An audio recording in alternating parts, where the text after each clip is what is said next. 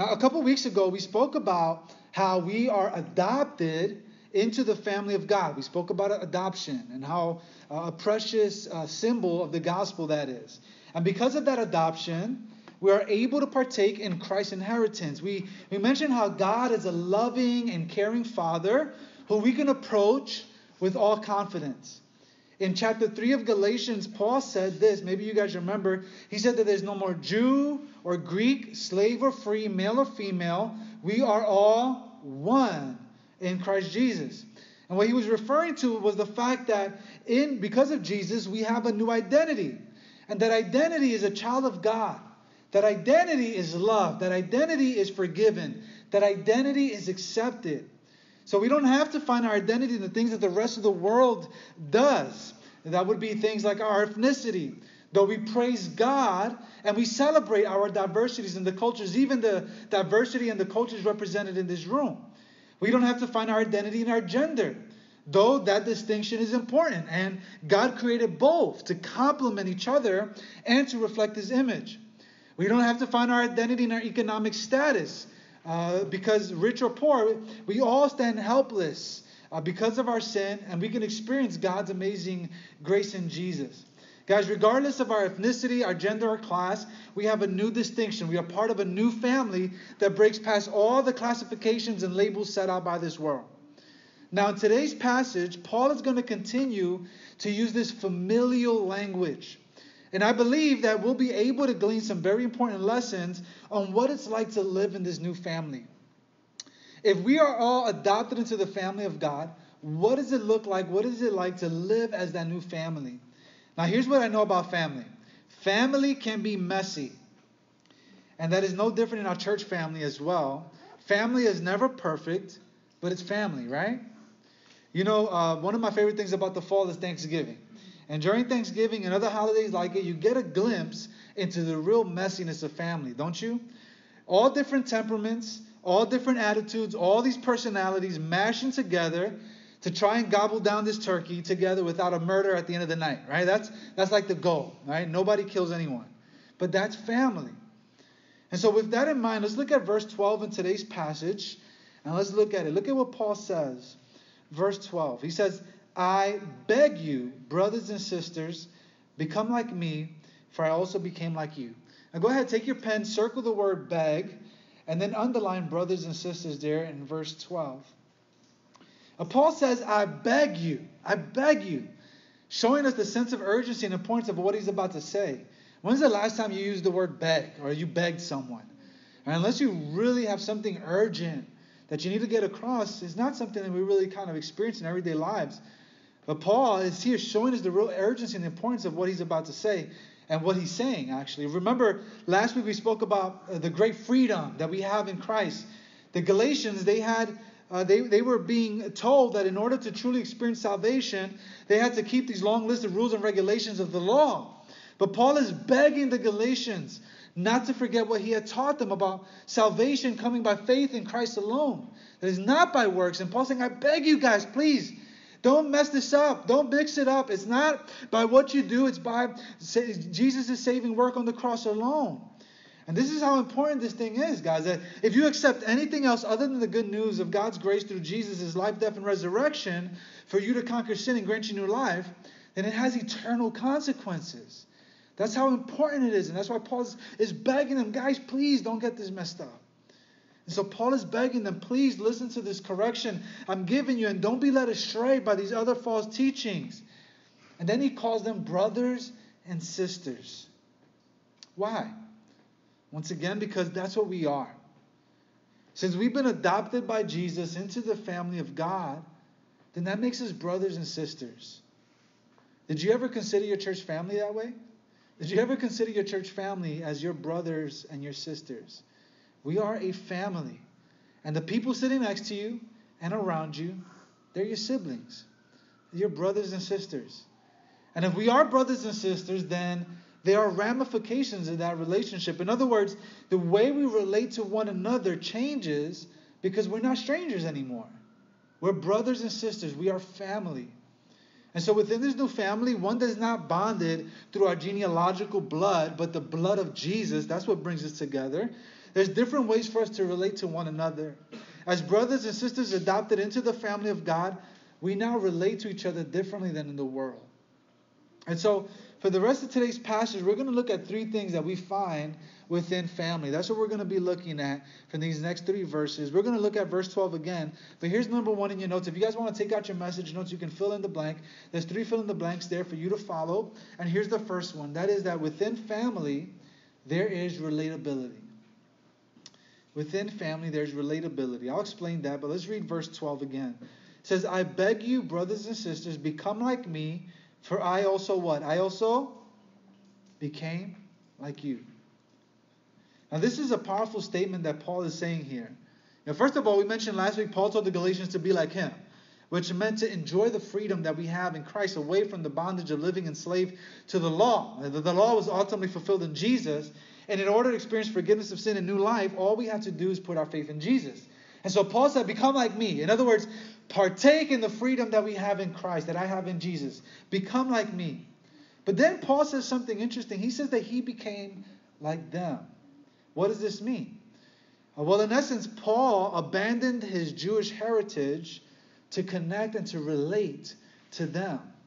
Remember, the Galatians were Gentile, primarily Gentile.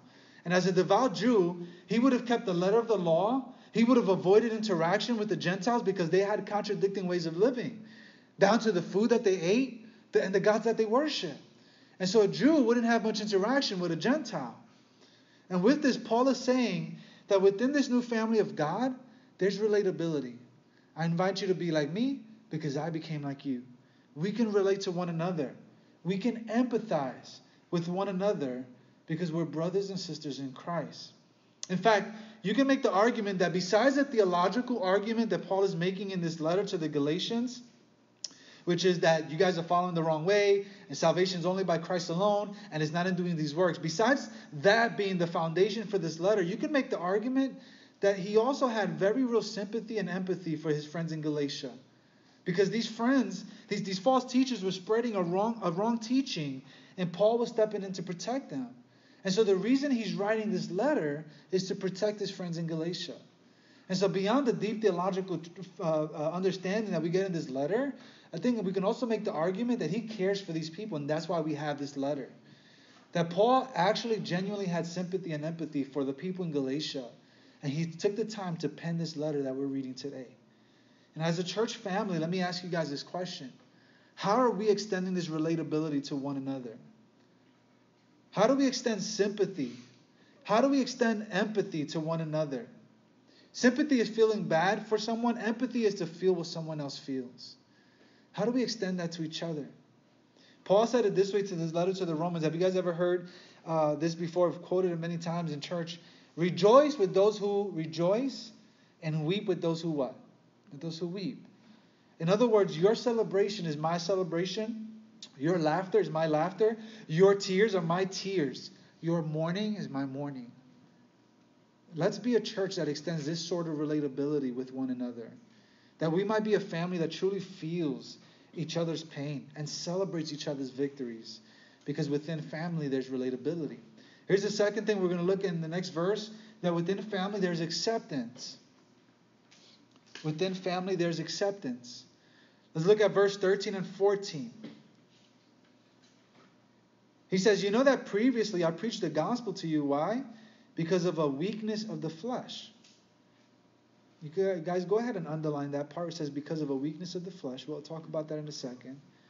You did not despise or reject me, though my physical condition was a trial for you. Now, guys, I don't know about you guys, but one of the worst feelings in the world is the feeling of rejection. Have you ever been rejected? I mean, even in sports. Right? If you've ever played basketball and you go up for a layup or a shot and you have the shot blocked by your opponent, the whole park goes, oh, everybody shouts, right? And you feel embarrassed, you walk home crying, right? Because nobody likes rejection. Nobody enjoys that. Your soul is crushed. But how about more serious matters? That's how we feel in sports. Imagine in more serious matters. Have you ever been rejected in a relationship? Maybe someone you caught feelings for who did not reciprocate the feelings. You know, I often do servant evangelism projects with our mission teams. And what we'll do is we'll head to a busy intersection and we'll hand out free granola bars or water, or we'll serve cups of coffee to our neighbors. We'll go to Myrtle and Wyckoff and we'll do that. And I always warn them to be prepared because they're going to be rejected over and over again. Because oftentimes New Yorkers are just New Yorkers. They're skeptical. They're in a rush. Or they know, hey, there's nothing in life that's free, right? And so while they're outside, would you like a free granola bar? God bless you. Good morning. And smiling at them, many New Yorkers will just walk by and not even give them any attention. Because New Yorkers, we're heading to catch our train and we're too skeptical to receive the free gift. And it's a good training in humility. It's a good lesson in humility because no one enjoys being rejected. It's not a good feeling. And Paul is saying here that the Galatians, they had an opportunity to reject him because of his weakness of the flesh, but they didn't. Now, what is this weakness of the flesh? What's that talking about? Well, we don't know exactly what the weakness of the flesh was. Most scholars agree that Paul may have been traveling through the region of Galatia that had somewhere else along his missionary journey where all of a sudden he became severely ill. He became really sick and he was forced to seek medical attention in Galatia. And so apparently he's traveling through the region. He gets sick and so he has to stay in Galatia. But what's interesting is that because the believers in Galatia were a new family, adopted into the family of God through Jesus, when they saw Paul and his condition, they didn't reject him. They accepted him. They cared for him. Paul was in a vulnerable state, but instead of rejecting him or despising him, Paul says the Galatians were good brothers and sisters and they accepted him. Guys, this is so convicting. How are we being a church that can welcome and accept and love those that walk through our doors? How can we be that type of church? People that are spiritually and even physically or mentally or emotionally hurt and seeking out love and seeking out hope and seeking out community. Can we be that church that will not despise and reject them, but welcome them with open arms? Guys, in our community right here in Bushwick, there will be people that will step into our church community and our church family. They're hungering after community. They're hungering after acceptance. They're hungering after love. Will we provide that for them? Will we show them the love that Jesus has shown us? Will we show them the same compassion that God has given us? This might be you here today. You may have come in hurting or searching. Maybe you have questions and doubts. Maybe you have fears and struggles. We want Swerve to be a place where you can find healing, where you can find love, where you can find acceptance. And we hope Swerve can be the family that you need to help draw you closer to God, to be more like Christ and to grow in his love. Church, here's the challenge for all of us. That is that if within family there is acceptance, if within family there is acceptance, then it is imperative that we collectively see ourselves as an asset in making that happen. Because it doesn't depend on one person. It doesn't depend on the pastor. It doesn't depend on the greeter. It depends on all of us seeing ourselves as brothers and sisters, as part of the family. Seeing ourselves as part of the adopted family of God, caring for, loving, serving one another and those who are to come. Because within family, there is acceptance. And here's number 3 in your notes. Here's the last point. Number 3, within family, there is commitment. Within family, there is commitment. Check this out again, verse 14. You did not despise or reject me, though my physical condition was a what? Was a trial for you. Interesting choice of words. On the contrary, you received me as an angel of God, as Christ Jesus himself. Paul describes his physical condition as a trial for the Galatians. You guys catch that? Whatever he was going through was obviously enough to inconvenience not only him, going through the sickness, but even to whoever was around him. How so? Well, I'm not 100% sure because Paul doesn't really go into great detail to describe what exactly his physical condition was. What was he suffering with? What was he going through? Was it the flu?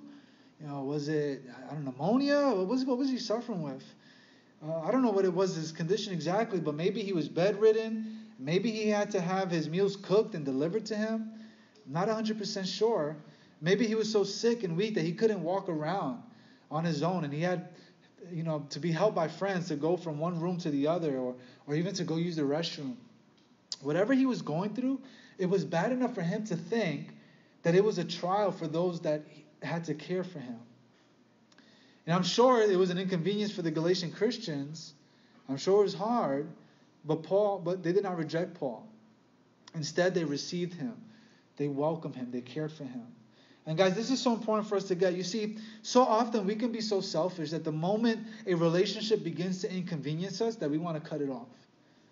But as long as we can be on the receiving end of that relationship, we're all good.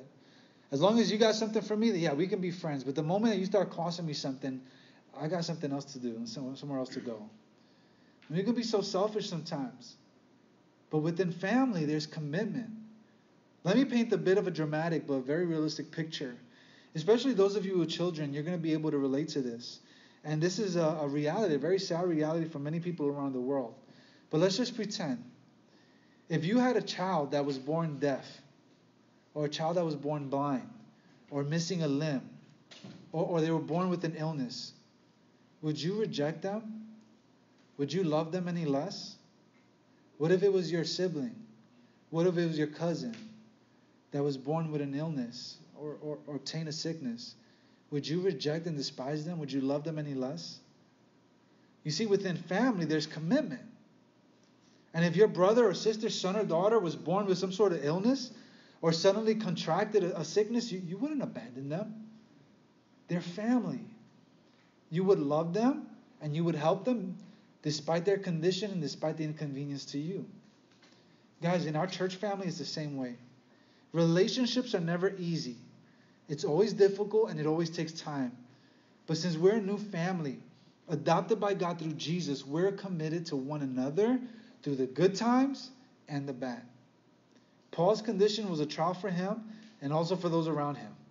But the Galatians did not reject him or leave him alone. They were real brothers and sisters and walked alongside him until his recuperation. What did that look like? Again, I don't know. But maybe that looked like taking turns spending time with him in the evenings. Maybe they helped change his bed sheets weekly because he was unable to. Maybe they cooked him delicious homemade soup with tea and ginger, lemon, and honey. I don't know what it looked like, but they were committed to helping him through it all.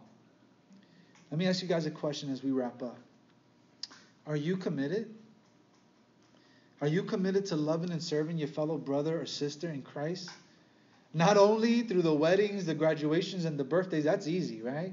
Wedding cake and birthday cake tastes great.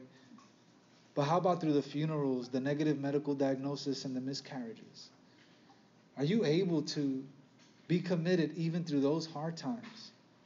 Because we're a part of the adopted family of God through Jesus, we can be committed to one another. We can be committed to love and serve one another through the good days and the bad. Guys, the church is a family. I know that you thought it was a religious institution or an education institution or a relief organization, but the church is a family. The church is relational. The church is not a building. It's not a board. It's not a mission. The church is a people. It's a family. It's a community. The church is messy and beautiful. The church is perfectly imperfect. The church is made up of broken, sinful people who have been known by God and have been formed into a new family. One that isn't categorized by ethnicity or class or gender, but a family that's been redeemed by the precious blood of Jesus. And if you're here today and you want to know how you can be a part of that family, be a part of the church, I've got good news. And by the way, I'm not just talking about this church. The family of God is so much larger than just the people in this room. To be adopted into the family of God, all you need to do is put your faith in Jesus. That's what this whole letter to the book of this whole letter to the Galatians is about. It's to acknowledge that you are a sinner in need of a Savior, to put your faith in Jesus' work, in His life, in His resurrection on your behalf for the forgiveness of your sin and for newness of life in Him. And all you have to do is put your faith in Him. That's it. Guys, the church is a family. It's so much more than what we do here on a Sunday. It's so much more than the selection of songs and whatever I can say for 20 minutes on a Sunday. The church is a family made up of people that is committed through the good and the bad to be in relationship with one another, to see each other as brothers and sisters in Christ. Later on, right now, we're about to pray and dismiss in a moment. As you go and finish up the bananas and bagels in the back or whatever, I want you to realize that whoever's around you, whoever you're talking to, that's your brother and that's your sister. And we've been adopted into the family of God and we're all one in Christ. And with that, there's a responsibility for your brother or sister, right? There's a responsibility to be committed, to be in relationship, to be relatable to one another, to serve one another, and to be in relationship. I'm going to invite the worship team up here. They're going to lead us in one last song.